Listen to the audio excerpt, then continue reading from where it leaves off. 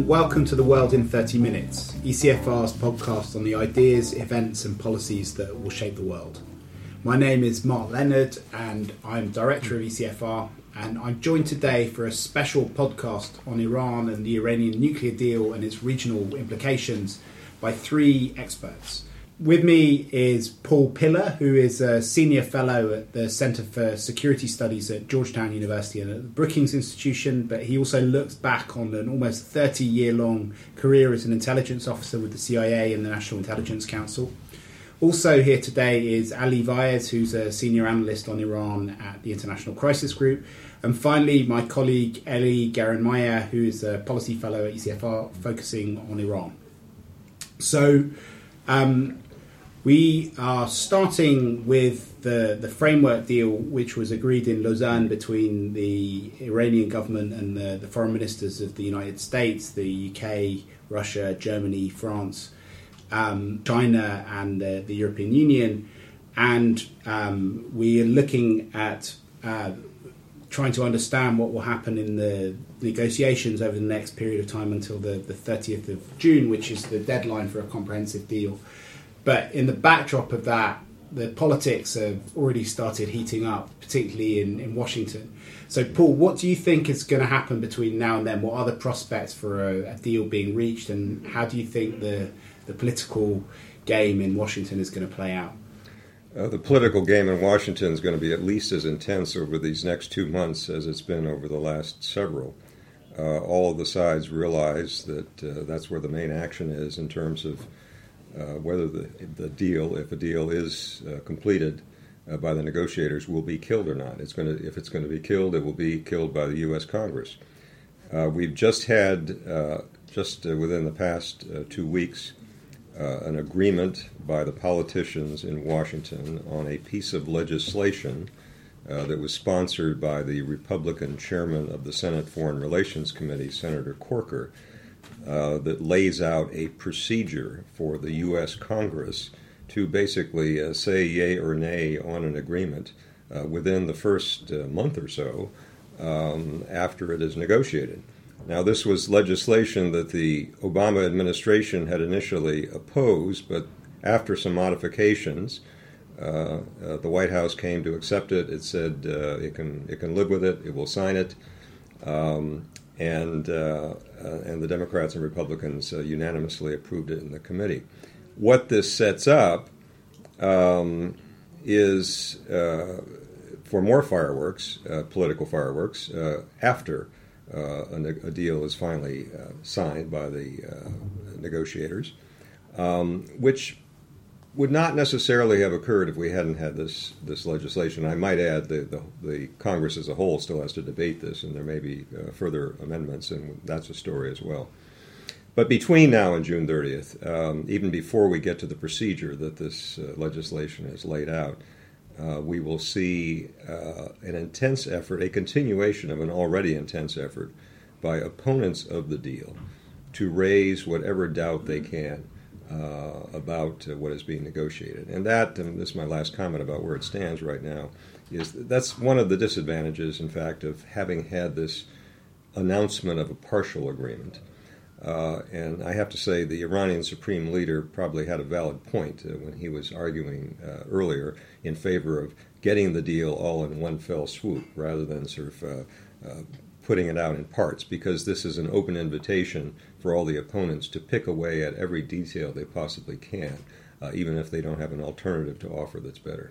So if you go into the details of the deal, what do you think the main battlegrounds are going to be in terms of the American debate? If you can dissect what you think the key areas of disagreement will be. The ones that have gotten the most attention include the duration of the agreement, the idea that there is a sunset clause in which certain restrictions on the Iranians will not apply forever, but will apply for 10 years or 12 years or 14 years or whatever. So the big argument being made by opponents is, oh no, after this period ends, then the restrictions would be lifted and Iran would be free to have a race to the bomb. Another major area are the so-called possible military dimensions, or PMD as it is sometimes abbreviated, which refers to things that the Iranians are accused or suspected of doing that might be related to the development of nuclear weapons. And this, of course, is the province of the International Atomic Energy Agency and the inspections that it normally carries out. But this is an issue that the opponents have been hammering away at as well. And finally, certainly one of the toughest parts that the negotiators still have to address is the schedule for relief from sanctions.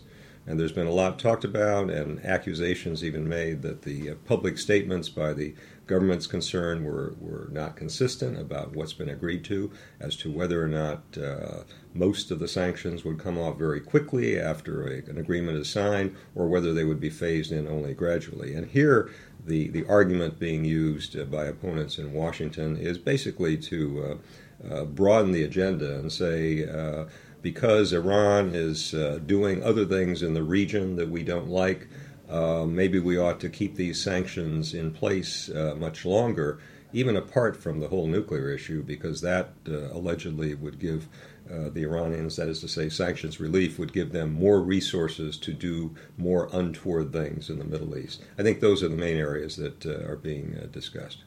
And final question before we go to the others to broaden the discussion out is, what do you think this congressional process is going to mean for Obama's ability to actually deliver on his side of the deal, and how much will he be able to tie the hands of his successors? Because obviously the timing for the deal and the presidential primary season means that there will be lots of promises made, I think, by certainly almost all the Republican candidates to undo bits of the deal. I mean, how much of it is going to be vulnerable to a new president coming in and ripping up whatever Obama has managed to get through Congress? There's been a great deal of debate since this compromise was reached 8 days ago as to who got the better of the compromise.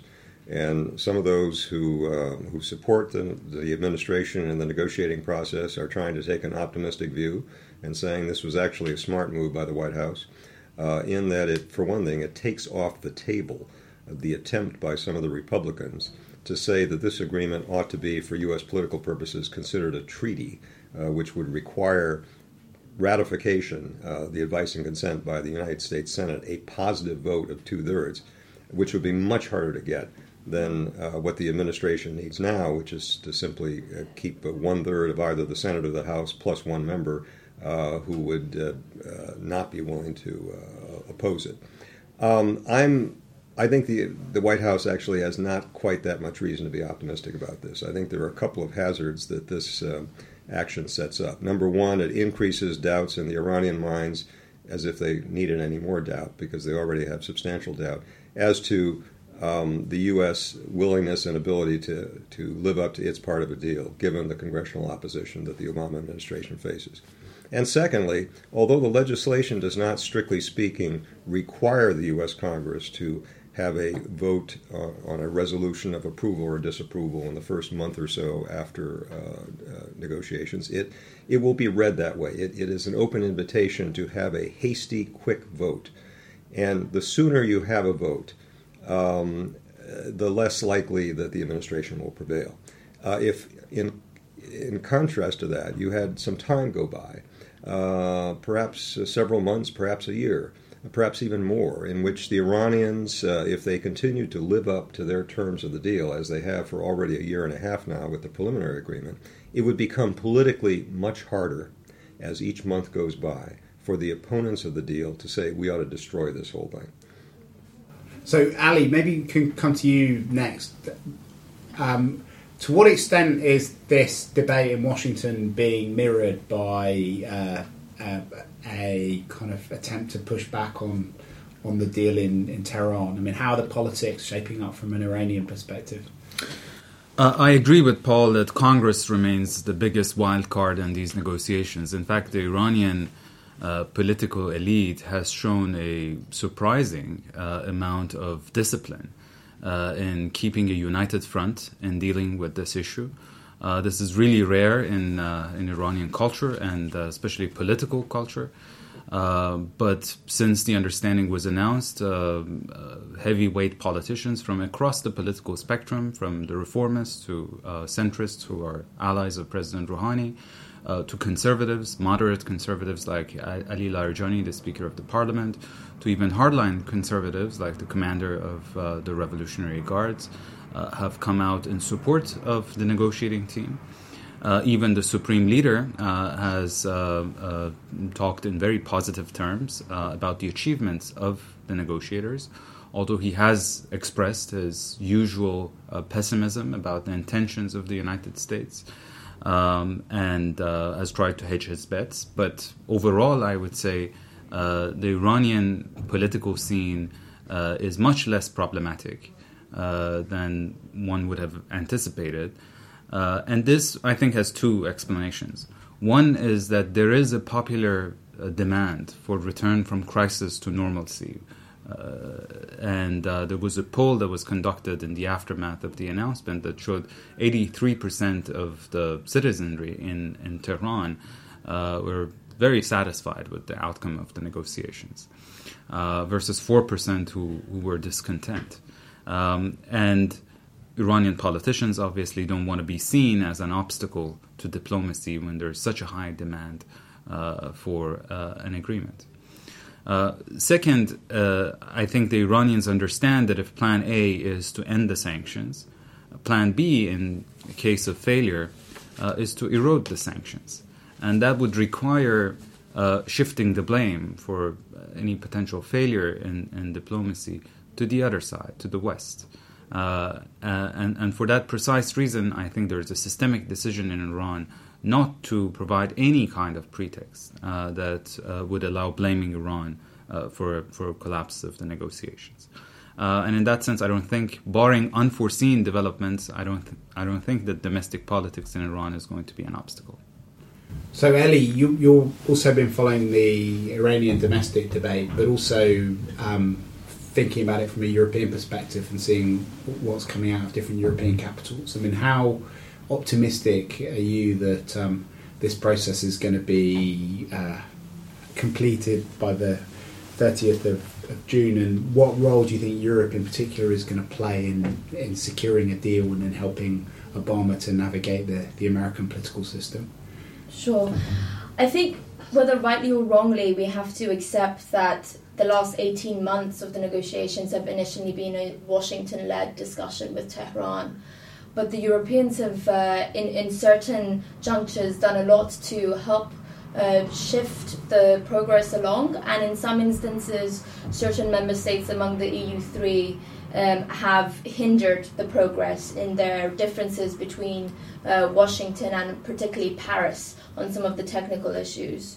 At this stage, I think, especially in Lausanne, the new EU High Rep, Federica Mogherini, did a very good job in taking an active stance to get herself involved in the process, both safeguarding the last week of the negotiations, which were very intensive between all the foreign ministers at the table, and also to ensure that the European role is almost reactivated. And I think also the German foreign minister, Steinmeier, has played a much more active role than before in terms of Germany's part in this in the last few months, in trying to push towards the diplomatic solution in this issue, and encourage especially members of Congress with his visits to the US that this deal is really in the interest of both the United States and its European allies. And if there is an obstructionist Congress, then it does hinder the unity that has been created in the sanctions framework between the Europeans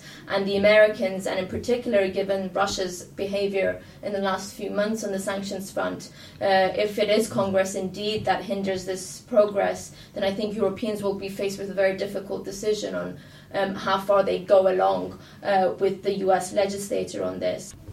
But do you think, you think that if Congress blocks it, that the EU, because you wrote a paper last year saying that if there is a deal and it ends up dying in Congress, that Europeans should try and find a way of saving at least some of it. Do you think that there is anything that would be able to be saved, that would be salvageable if it gets blocked in Washington? I actually think, given now that we've had more than a year of constructive and effective implementation from the Iranian side, it bolsters the case for the Europeans to act on the good faith that's been shown on the Iranian side, to at least, if not go it alone, which I don't think will be possible given the sanctions framework, to put much more pressure than they have been already on this diplomatic track. And I think the Europeans also, as I mentioned, are going to face a difficulty in keeping the sanctions framework together if, for example, Russia or China decides that they're going to break away from the system. So whether or not they can salvage a deal or not, I think salvaging the framework of sanctions at this point in time is going to be quite difficult as well. So I'd like to move on briefly to what happens after a deal and to what extent that could change both the politics of the region, but also, above all, Western relationships with Iran on other issues, or if not Western, American and the relationships of different European governments individually, if not collectively. But maybe before we do that, just in a few words, I mean, how likely do you each think it is that we will have a deal on the 1st of July and that it will sail through Congress and be kind of strong enough to give the Iranians confidence that they have a long-term partner on this? I mean, if you had to put a percentage number on it, Paul? I would say probably 75 to 80% that we will get a deal, only about 50% that it's going to make it through Congress. Okay. Ali? I agree with that assessment 100%. Ali? I don't like putting numbers down, but I think I agree with that much more now after the parameters that were declared in Lausanne, because they were much more detailed than anyone expected them to be. So maybe, Ali, you could go first on this question about the regional implications, because there is so much tension, so many different theatres now where Iran is one of the key players, whether it's in Yemen, in Syria, and the whole rise of ISIS and the way that we deal with that in Iraq has been a kind of massive issue for all of for all the European countries and for the US as well as for the regional players. But at the same time, simply getting a deal is going to be so complex for Washington that it's not entirely clear whether this will open up a lot of space for a realignment, because there'll be so much work needed to be done to reassure both the Saudis and the Israelis that Iran won't be given a free pass as a result of the nuclear deal. I mean, do you think this will be game-changing in terms of the wider politics of the region and the sort of relationship we can have with Iran, or is it more that this will just take one difficult issue off the table and you'll have sort of quiet tactical cooperation as we've had in the past, but not necessarily a kind of big strategic realignment?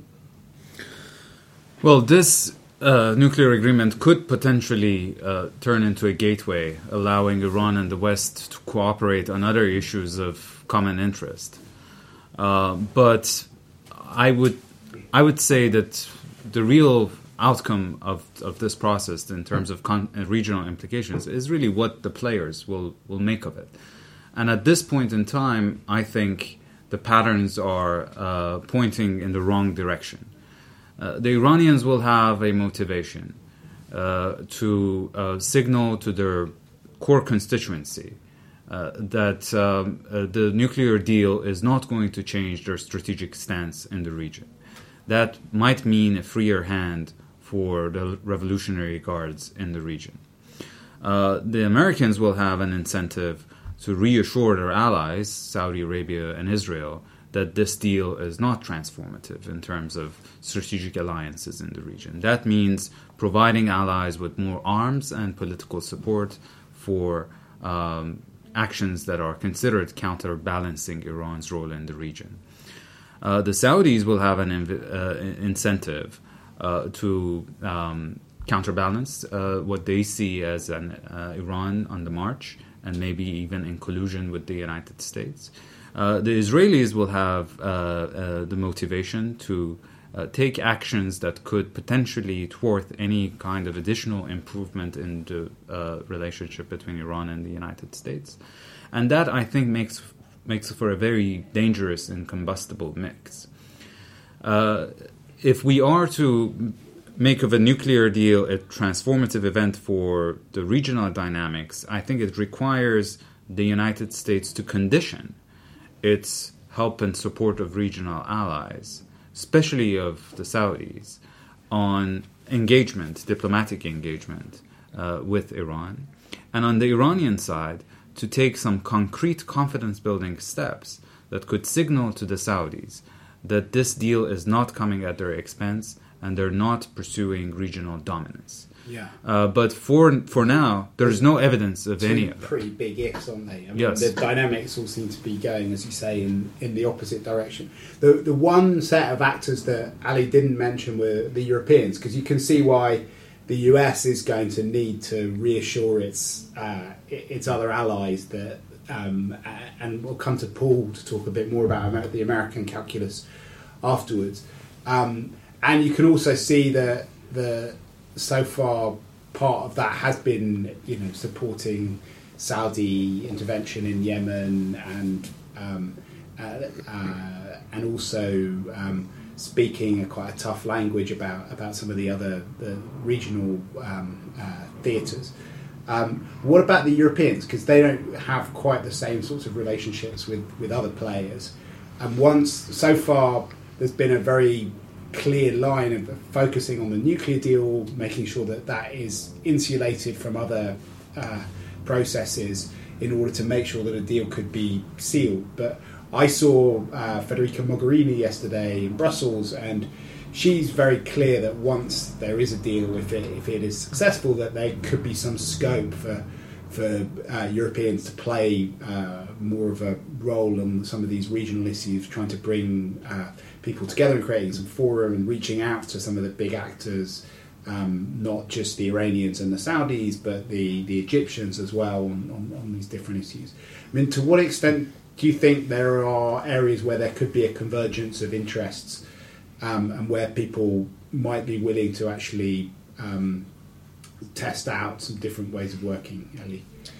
Well, let me start with saying, Mark, from the start, I've been one of the proponents that the Europeans have the political space, at least for the last 6 months, to engage on the regional issues with Iran and the main regional stakeholders, whether or not there's a nuclear deal. And I think the proximity of Europe to the ongoing conflicts in the Middle East gives them a necessity to engage much more than the US, which has the luxury of proximity on this issue. But understanding the restraints that there are at the moment, the political constraints, and also some of the divisions that exist in Europe, for example, with the UK and the French position being much more aligned to the House of Saud than many of the other European countries, which are more prone to engagement with Iran at this particular moment in time.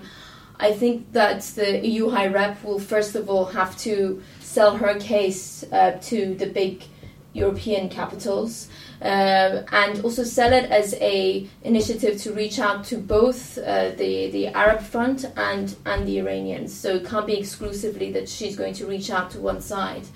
But I think given the years of isolation at the moment that Iran and Europe have developed, this task isn't going to be easy for either side. However, I think the EU High Rep has a personal interest in this issue and has a better chance of being able to publicly pursue this than the Americans have done. But I actually think also paradoxically it's been Obama that till now has been edging towards this engagement with Iran. And even the State Department this week, mentioned that although they're not willing to coordinate or work with Iran, they may be willing to discuss some issues.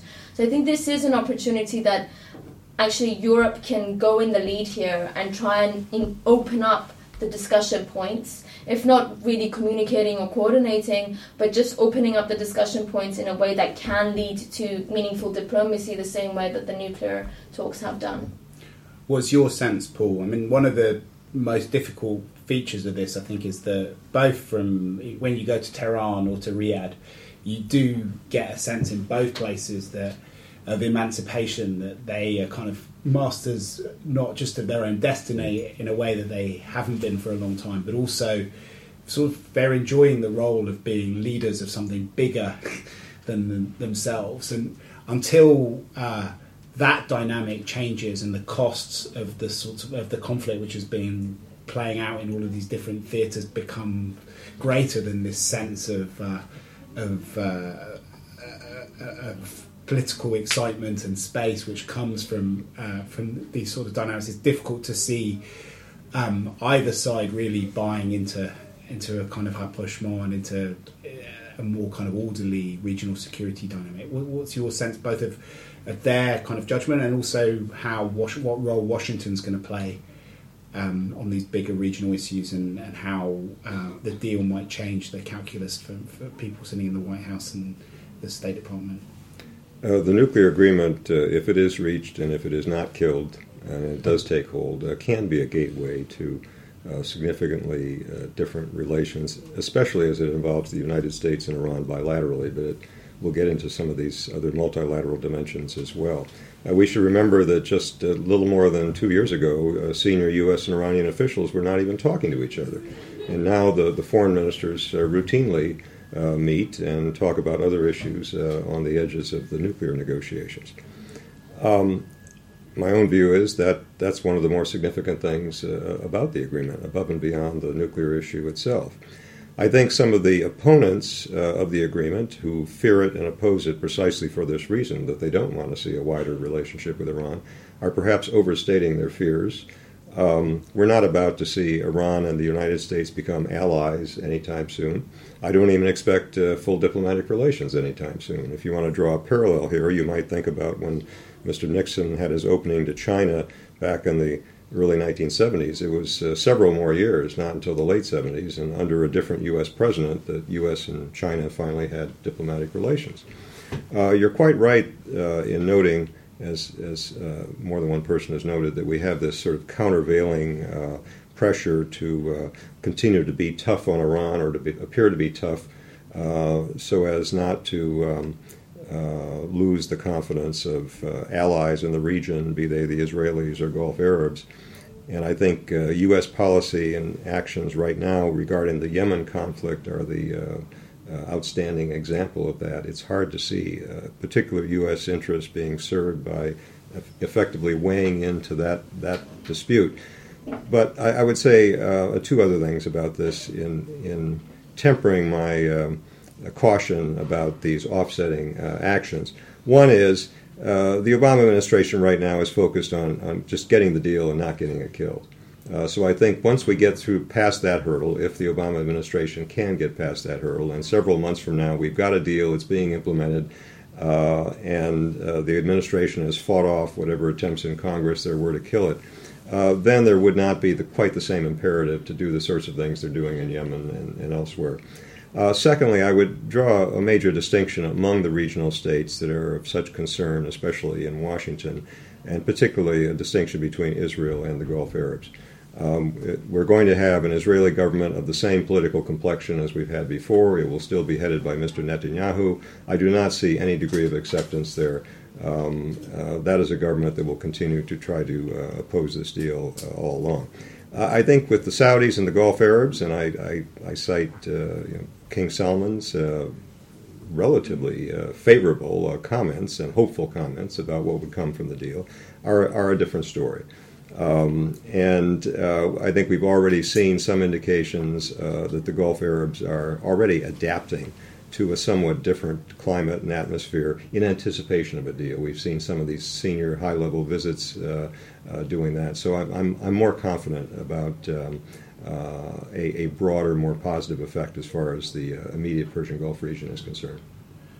Yeah, I mean, I suppose the scariest thing for everybody is what happens in your own elections, because that will determine, even if things do go well. And I note the decreasing percentages, 75% chance of a deal, 50% chance of it getting through Congress. I don't know what percentage chance of this being a gateway to something better, but we'll see whether it is like Nixon going to China, or whether it's a process that ends with a kind of full stop after the next presidential elections when someone else comes in. But there'll be lots of time to carry on that conversation and to talk more about the details of the deal and the regional conflicts as we go up to the 1st of July and beyond. But thanks a lot for a fantastic discussion. Just got one more segment left for this podcast, which is our bookshelf segment. So, Ellie, what are you reading at the moment? So I'm reading, Mark, a book by Robert McFarlane called The Mountain of the Minds, and it's just an incredibly beautifully written book about man's fascination with mountains throughout time, and it made me think about Lausanne and overcoming insurmountable challenges. Okay, what about you, Ellie? Well, it's probably because I'm living in Istanbul now, but I'm reading a book by Charles King called Midnight at the Pera Palace. That's a hotel in Istanbul, and it's the story of Turkey, the demise of Ottoman Empire, and the rise of the new republic between the First and the Second World War, through the story of one establishment, which is this hotel. Well, if it's literally what I'm reading right now, it's the book Longitude by Davos Sobel, which tells the story of how, especially back in the 18th century, it was the English clockmaker John Harrison who finally solved the problem of how mariners could figure out what longitude they were at by designing and building the most accurate clock that could ever be put on a ship up to that point. Great. I just started reading a book on called The Rise of Islamic State, ISIS and the New Sunni Revolution by Patrick Coburn, who's a British journalist. But it's quite it's a very short tome, but it tells this incredible story about how, during a very short period of time, the vacuum which was left by Western interventions in the region created the space for this totally different sort of political mobilisation to take place. And I think it tells the story in a very journalistic way, so it's quite gripping, as well as very, very thought-provoking. Anyway, that really does bring us to the end of this podcast. Very interesting topics which we'll come back to time and time again, both in the run-up to the deal, but also in the years ahead. So from Paul Pillar, Ali Vaez, Ellie Garamaya and myself, it's thank you for now. There are links to all the publications that we mentioned on our website, www.ecfr.eu, and the editor of our podcast is Katerina Botel. So thank you very much and goodbye for now.